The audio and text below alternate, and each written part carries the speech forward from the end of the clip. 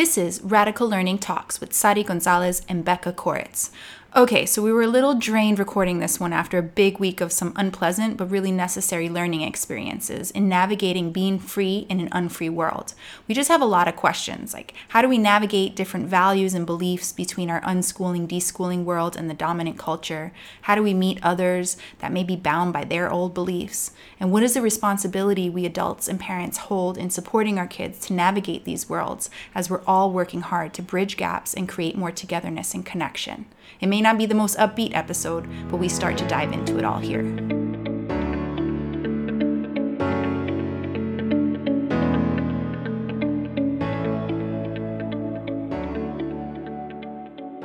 Hi friends, so we're back and we are maybe a little bit, I wouldn't say low, but we're reflective. Oh, I was going to say deflated. Deflated, okay, we can be deflated. But yeah, we're sitting with this specific topic and we have been processing and we have been reflecting, we have been talking a lot, and basically I would say it's kind of a challenging topic because when we unschool and we start to deschool and we start realizing that we really want to start building a different kind of culture with our kids, a culture that is built upon equity, consent, mutual respect, etc., etc.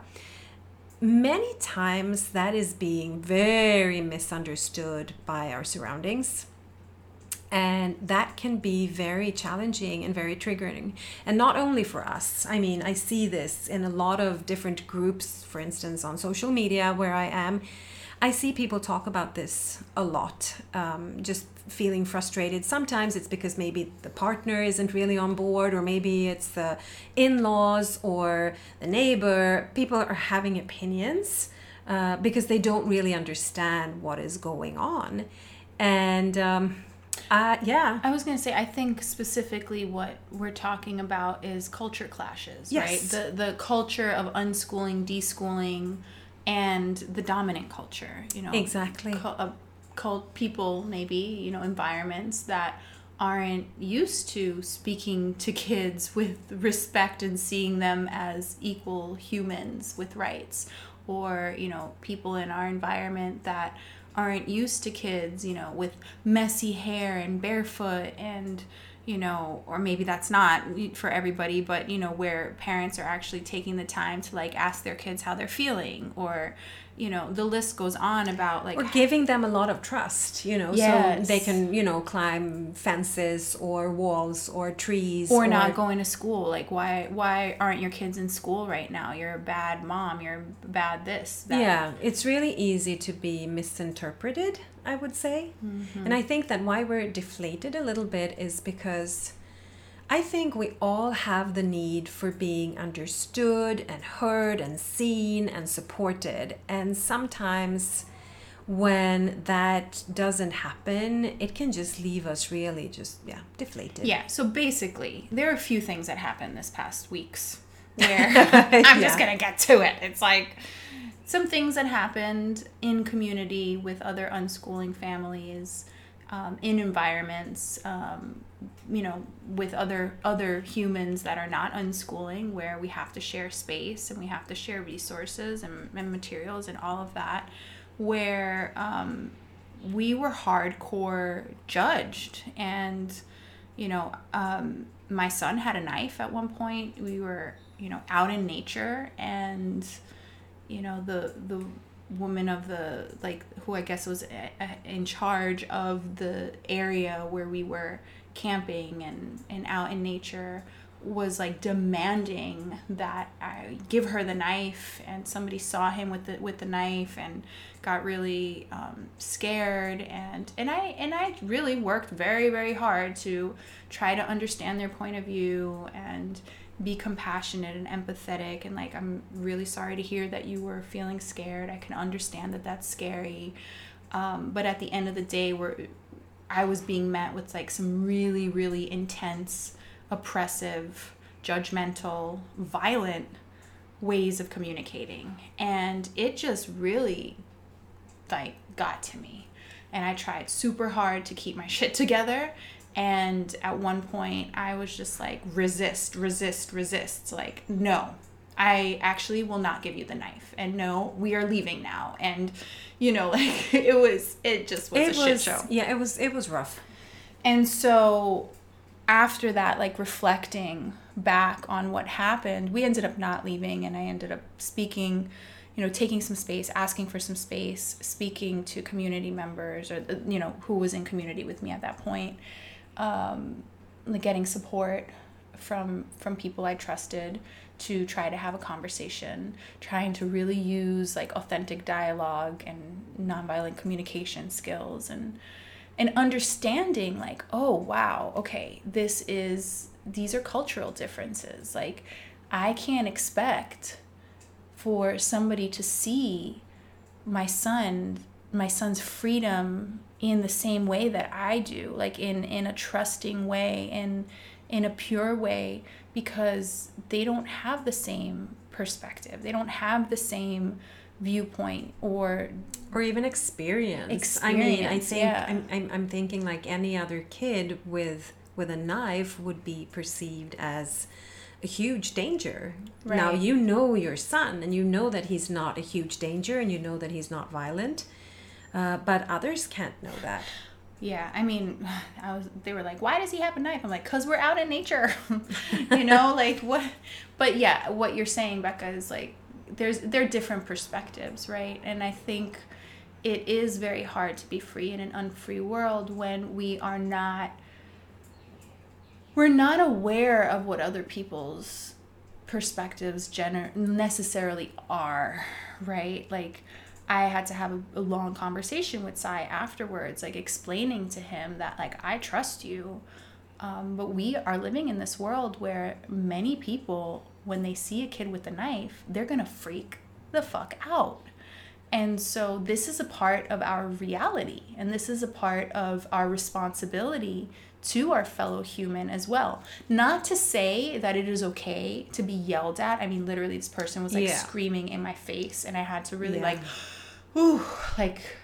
keep it together.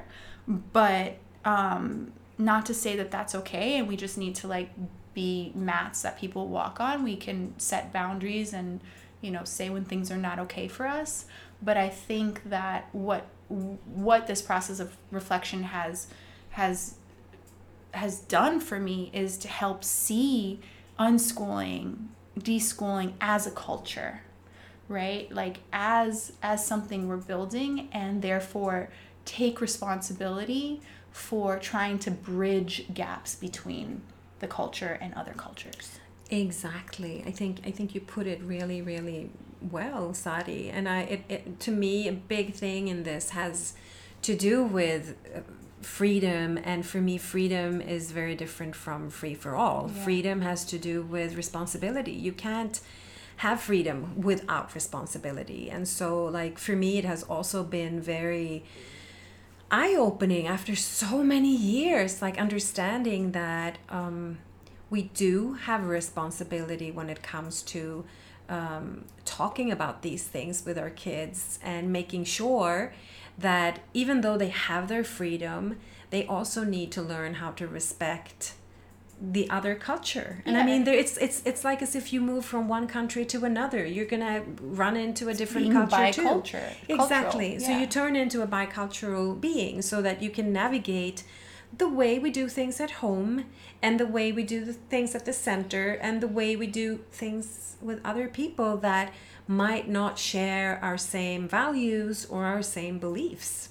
Yeah, I think this idea, like this righteousness too, which is really easy to slip into, right? Like, well, I have my rights and, like, I'm going to stand up for my rights, and that's what our kids see, and then they become like, freedom fighters that are defending their rights without understanding that other people have needs too.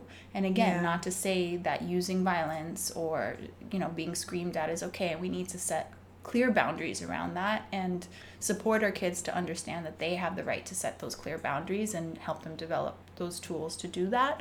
But this idea of, you pull a knife out, like people around you that are not doing this deschooling work, that are not questioning their beliefs around all of that are most likely going to respond that way. So how can we support our kids to understand the multicultural world in which they live in?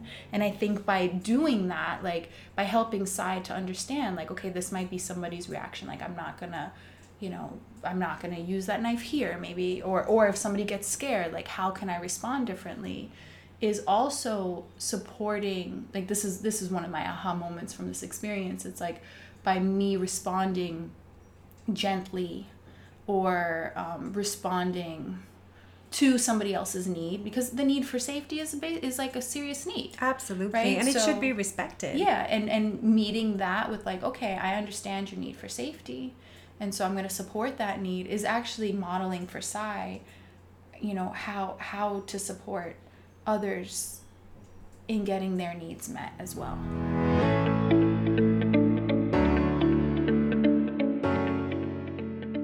Yeah, that brings up something else for me, which is readiness. Like, we can see our kids, we know what they are ready for, what they're good at. Others might not have a clue. So of course, like seeing a 7-year-old with a knife, they have no idea. I mean, it happened the same thing for Theo. I remember him swinging the machete when he was 11 at Explora, and a parent came by and got completely freaked out because he was sure that Theo was going to hurt someone, because he didn't know Theo and he didn't know the mastery he held over the machete. So for me, letting Theo use the machete at home or at Explora felt like a good thing, but I wouldn't have let him walk around with a machete in our town, like, as an 11-year-old, because I'm not sure that he would have been ready for that, like, or that had that responsibility. Understanding of what the other culture or what other people that are not seeing things through that lens could think and feel and need. Yeah, exactly. So I think that it's like, it's really hard to navigate this, and I don't like stifling kids at all. And I just think a lot about, like, in terms of culture. Just before starting to record this, I told Sari about when Theo was going to Sweden. Like, we didn't go very often. We used to go every 3 years. So every time we went, I would have to go through again, like, how do we eat in Sweden? Like, how do we hold the fork and the knife? Because in Mexico, it's okay to eat with your hands, but in Sweden, not so much. Only a sandwich, I would say. And understand that others might get triggered if he eats in a way that is perfectly fine here. And after eating, we say, thank you for the food. That's how we do things. And here you don't say anything. And so, like, just being very conscious of the fact that it's different cultures. We do things differently, and it's kind of arbitrary. That's what Theo used to say when he was like, 9, 10, 11. It's like, but Mom, like, who invented all of these rules? Like, this is really arbitrary. Yeah, it is. But to be able to recognize that we are actually talking about different cultures. It makes me also think about, like, what we've been sharing and talking about, shielding our kids. Yeah. And I think that it's really helpful for our kids to see the world outside of unschooling as well. I'm thinking about a field trip we took with the Explora kids, and it required us to, like, go over this river with a canoe, and the family that was, like, I guess in charge of the canoes, like, the gentleman was not so much a gentleman, actually. He was really mean and rude, but he was, like, grabbing the kids by their arms and, like, seating them. So I had to ask him nicely, with love and care and respect, like, to not put his hands on them. Mm-hmm. And he's like, but that's how we do it here, And so, of course, we're choosing not to go back to that place, because that's the other thing. Like, I think, definitely one becomes more aware of what environments are more understanding and supportive of doing things differently and open-minded. Yeah. And so, like, avoiding places and situations and people and groups that might not be so open. So that was a learning from that experience. But we could actually have the conversation with the kids about it afterwards. Like because they were like, "Ooh, that guy was really mean." And I was like, "Well, why do you think?" And we talked about a lot of things. We talked about culture. We talked about generation. We talked about parenting. We talked about different, ways thinking around respect. And I thought, at first, of course, I was like, "Oh my gosh, I can't believe this thing happened." But then I was like, I was really grateful to be able to have that conversation where the kids could acknowledge and say, "Yeah, I don't think I want to go back there." That's amazing. I didn't feel good. So you don't need to protect them, but you can have these conversations and you can get to that conclusion because you listen to how they feel. Exactly. And what their needs are. Yeah, and they were like, "Yeah, I don't think we want to go back." And I was like, "Yeah," and we processed that together. And but also I think it would have been really different if we were like, "Yeah, we're gonna go back and we're gonna tell that guy what we think," and it's like being rebels without a cause, that kind of and imposing energy. And I don't think that that's really constructive. And really aligned with what it is that we are at least doing in our community, and in terms of trying to find middle ground and trying to understand one another. And so that's hard to reach. That place is hard to reach when you don't have people that are open to having dialogue. But I think it's still, you can still have it one-sided within your like on your side, with your group, with your kids, with your communities of this might not be the place for us to go. And I also feel we're not missionaries in that sense. We're not here to convince people that unschooling and deschooling is what everyone needs to be doing. It's something that we do because we believe in it. And also the way I look at it is we can maybe plant seeds and we can maybe inspire by just being good humans. And not use the same tools of oppression or the way, we can impose ourselves or we can try to roll with respect. And most people might not get what we're doing or what we're about. But then I do see people that get curious and that see that something interesting is happening here. And that is wonderful. Then I feel okay, this is good. But again, I don't look at myself as a missionary. I don't think that that's what we're doing. And so in that sense, I feel that being respectful and show what we are for the people that are interested and curious, and for those who aren't, just be respectful and mindful and understanding that this is not going to flow. Yeah, and like what you said, earlier, is you be the model. So it's I'm thinking about it in terms that instead of being so focused on what other people are thinking, and being more focused on understanding, the other culture, the non-unschooling culture, and then from there making a choice, okay, this is a space that I can move in, I can flow in, or this is a space that I can't flow in. And so part of, if you're listening to this, I'm just exhausted from this week because it's been a lot of just unpacking and peeling through the layers of what this experience has been. And it's been really painful. It's been really, really painful because it's actually brought up a lot of wounds of loss for me. Losing people in my life because of my choices, and contemplating and thinking back, okay, could I also have done something differently?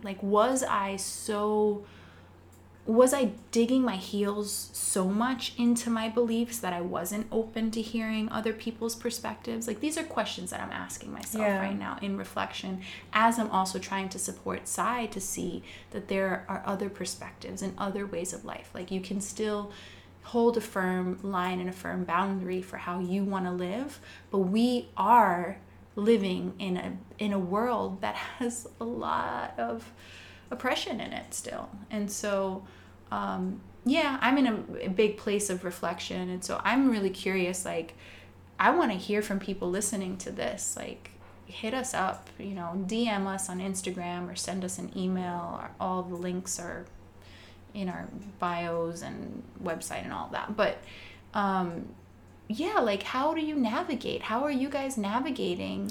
Yeah, because I mean, this can show up in families. Yeah. Yeah. This can be like maybe your parents, or as I said, like the neighbor. It can be like very, very, very close by.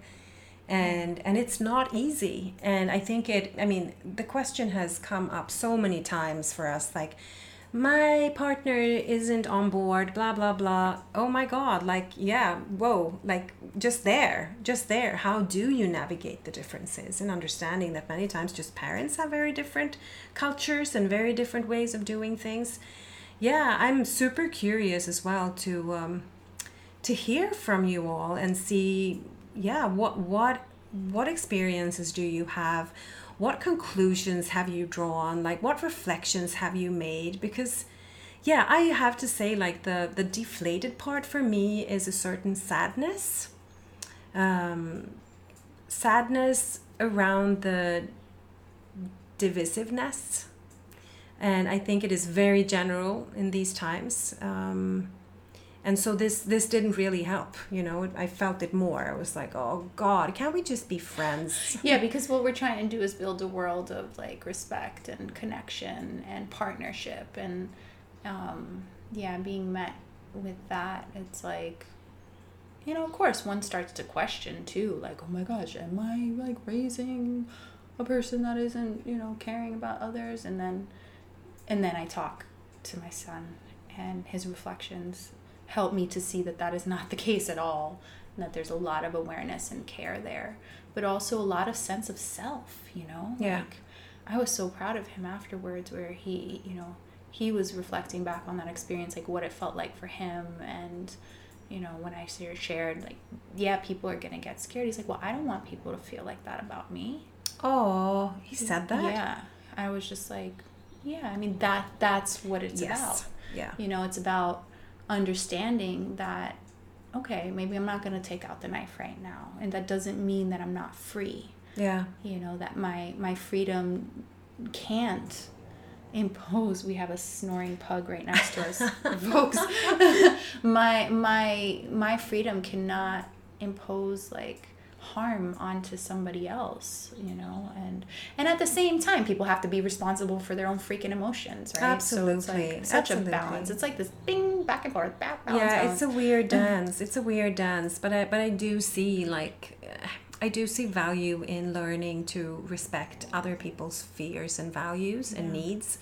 And I see a lot of value into learning how to be adaptable without losing your core. Right. And I think that is what is really hard here.